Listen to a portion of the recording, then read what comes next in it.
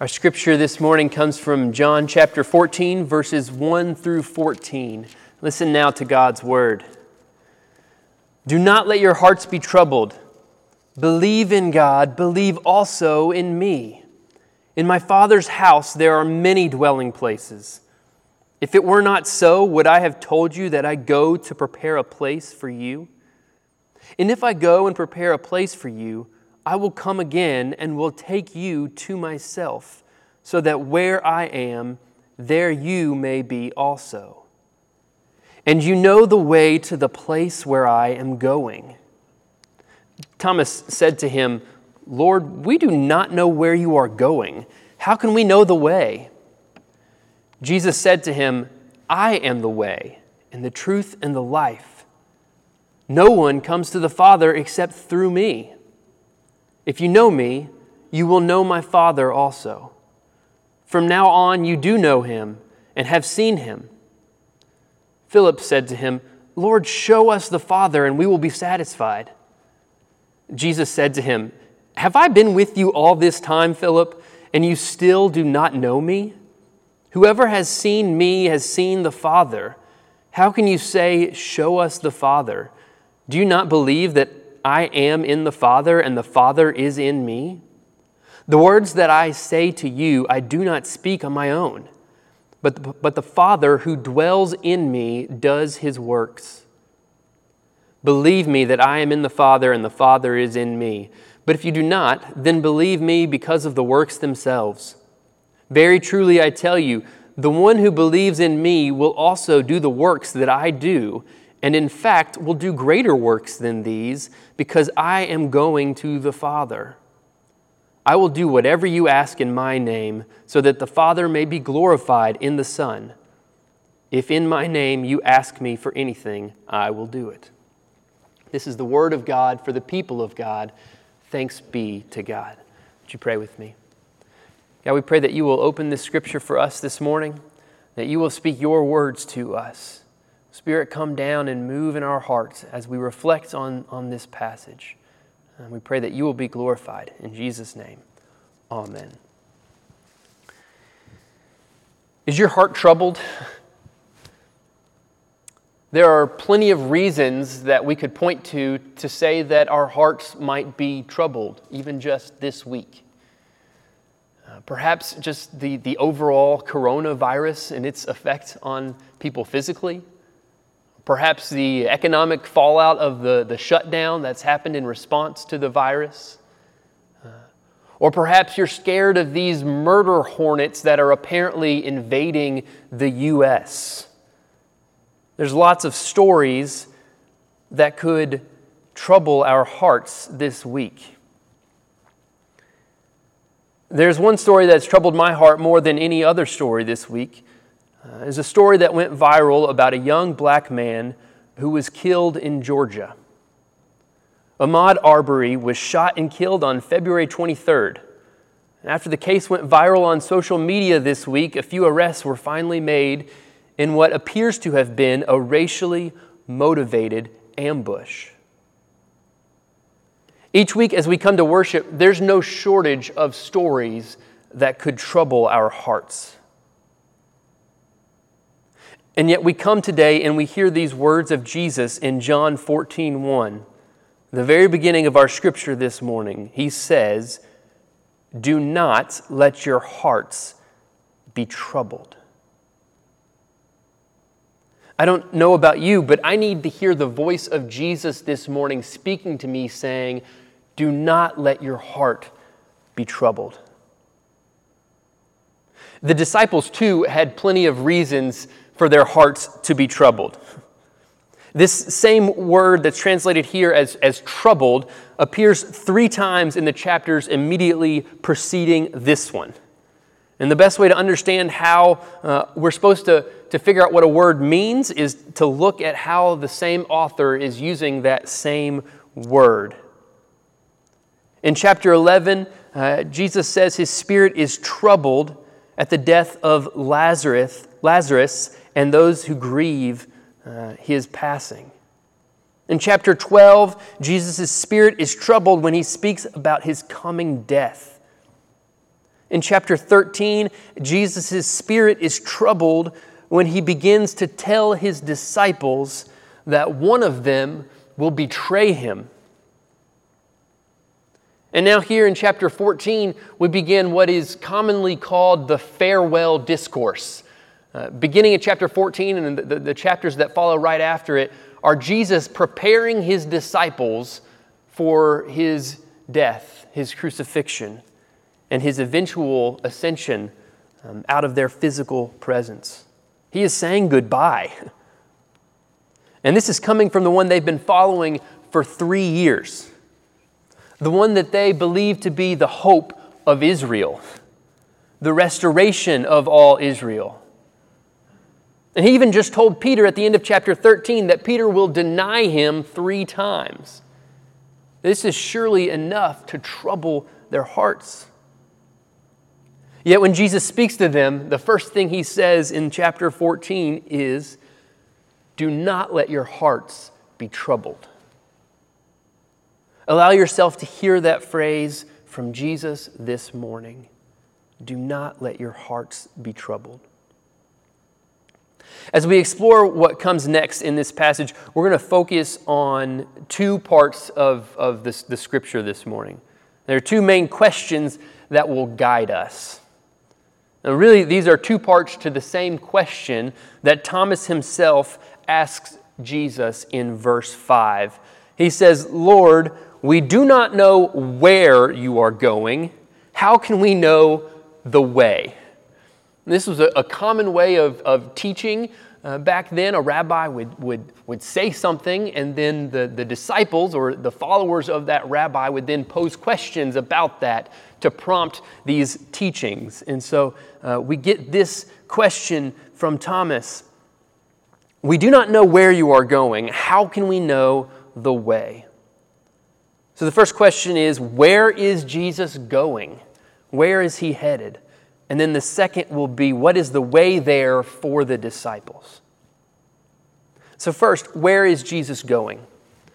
Our first clue comes from the very beginning of chapter 13. It says this, "Now before the festival of the Passover, Jesus knew that his hour had come to depart from this world and go to the Father." He's going simply to the Father. And then here in chapter 14, Jesus expands on what that means for him to go to the Father. He says, "In my Father's house there are many dwelling places." A key to understanding this place that Jesus is going is to dig into what he means by dwelling places. Now, anyone around my age that grew up in the 90s with the contemporary Christian music scene can't hear this verse without thinking about one song by Audio Adrenaline called Big House. Troy is nodding at me because he's about my age. This is a song that if you grew up in that era and you were into Christian contemporary music at all, is still stuck in your head. It was huge. It was everywhere there was Christian music. And it was extremely cheesy. This song issued an invitation to come to a mansion, to come to a big, big house with lots and lots of room. I'm sure it's in your head, Troy. With a big, big table, with lots and lots of food, and even play in this big, big yard where we can all play football. There we go. Yeah. This is what this song is kind of taking from this verse. Suffice it to say, exploring what this actually means to go dwell in the Father's big house was beyond the theological scope of what Audio Adrenaline set out to do. Yet, it kind of sounds about right. It sounds kind of what my perception of what this verse was about really is. A mansion that has everything. See, for most of my life, I've had this kind of vague understanding of what Jesus is talking about here in John 14. I've understood it as a metaphor for life after death. That there's this place where all my desires for lots of room, food, and football with my friends would be satisfied.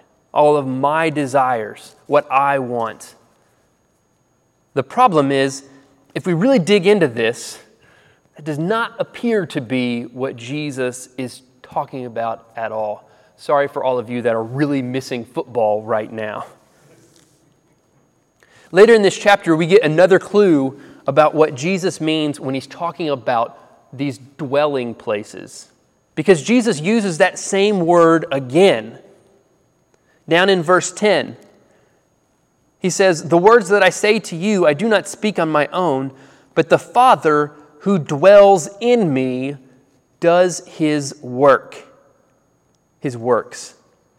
And he speaks about him being in the Father and the Father being in him. This is the same word. This same word is used to describe where there is room being prepared for the disciples. And that same word is what's used to describe the relationship between the Father and the Son.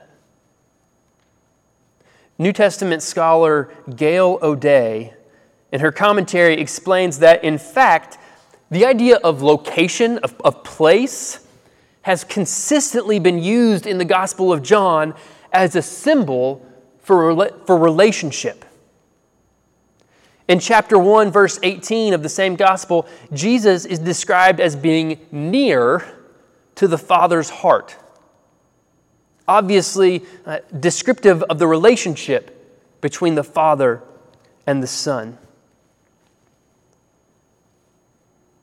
Throughout John, Jesus is described as the one who comes from heaven, which confirms his origins with God. And she explains that the parable about the places of the son and the slave in the house in John 8 confirm this idea that God's house is about relationship and not exclusively about location. See, throughout the gospel, where you are has a lot to do with relationship. In this verse in John 14, she says that it is the relationship, as much as any heavenly dwelling per se, that there are many rooms. In that relationship with Jesus and the Father is where there are many rooms. This metaphor makes sense for us right now, doesn't it? This idea that place or location is more about relationship than a physical space. Right now, we're socially distancing ourselves from one another. But what suffers when we do that is not just in and of itself the close proximity to other people. It's our friendships. It's our carefully crafted communities. It's our relationships that suffer when we cannot be together. And so when Jesus says he is going to prepare a place for us, he's declaring that he is preparing room for us to dwell in the relationship, that he himself shares with the Father. The rest of the story that's not yet told in John 14 is how he goes to prepare this place. But we know, because we've read the rest of the story, that it's through Jesus' death and resurrection that this place is prepared for us to be in this relationship. See, at first glance, I was a little bit confused when I looked at the lectionary passage for today. We're in the Easter part of the church calendar.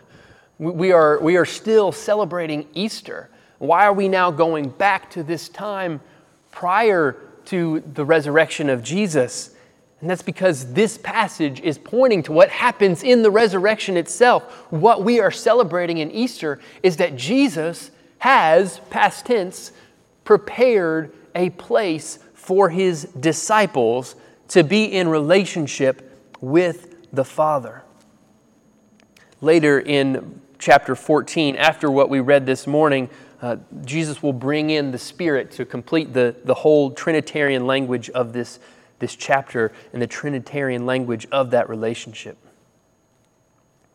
And so it's now with this understanding of the place Jesus is going, that it being the relationship with the Father, we turn to the second question. In response to Thomas, Jesus answers, I am the way and the truth and the life. I'm guessing that didn't immediately clear up all of Thomas's questions. He says, I am the way and the truth and the life. No one comes to the Father except through me. This is actually one of 7 I am statements in the Gospel of John.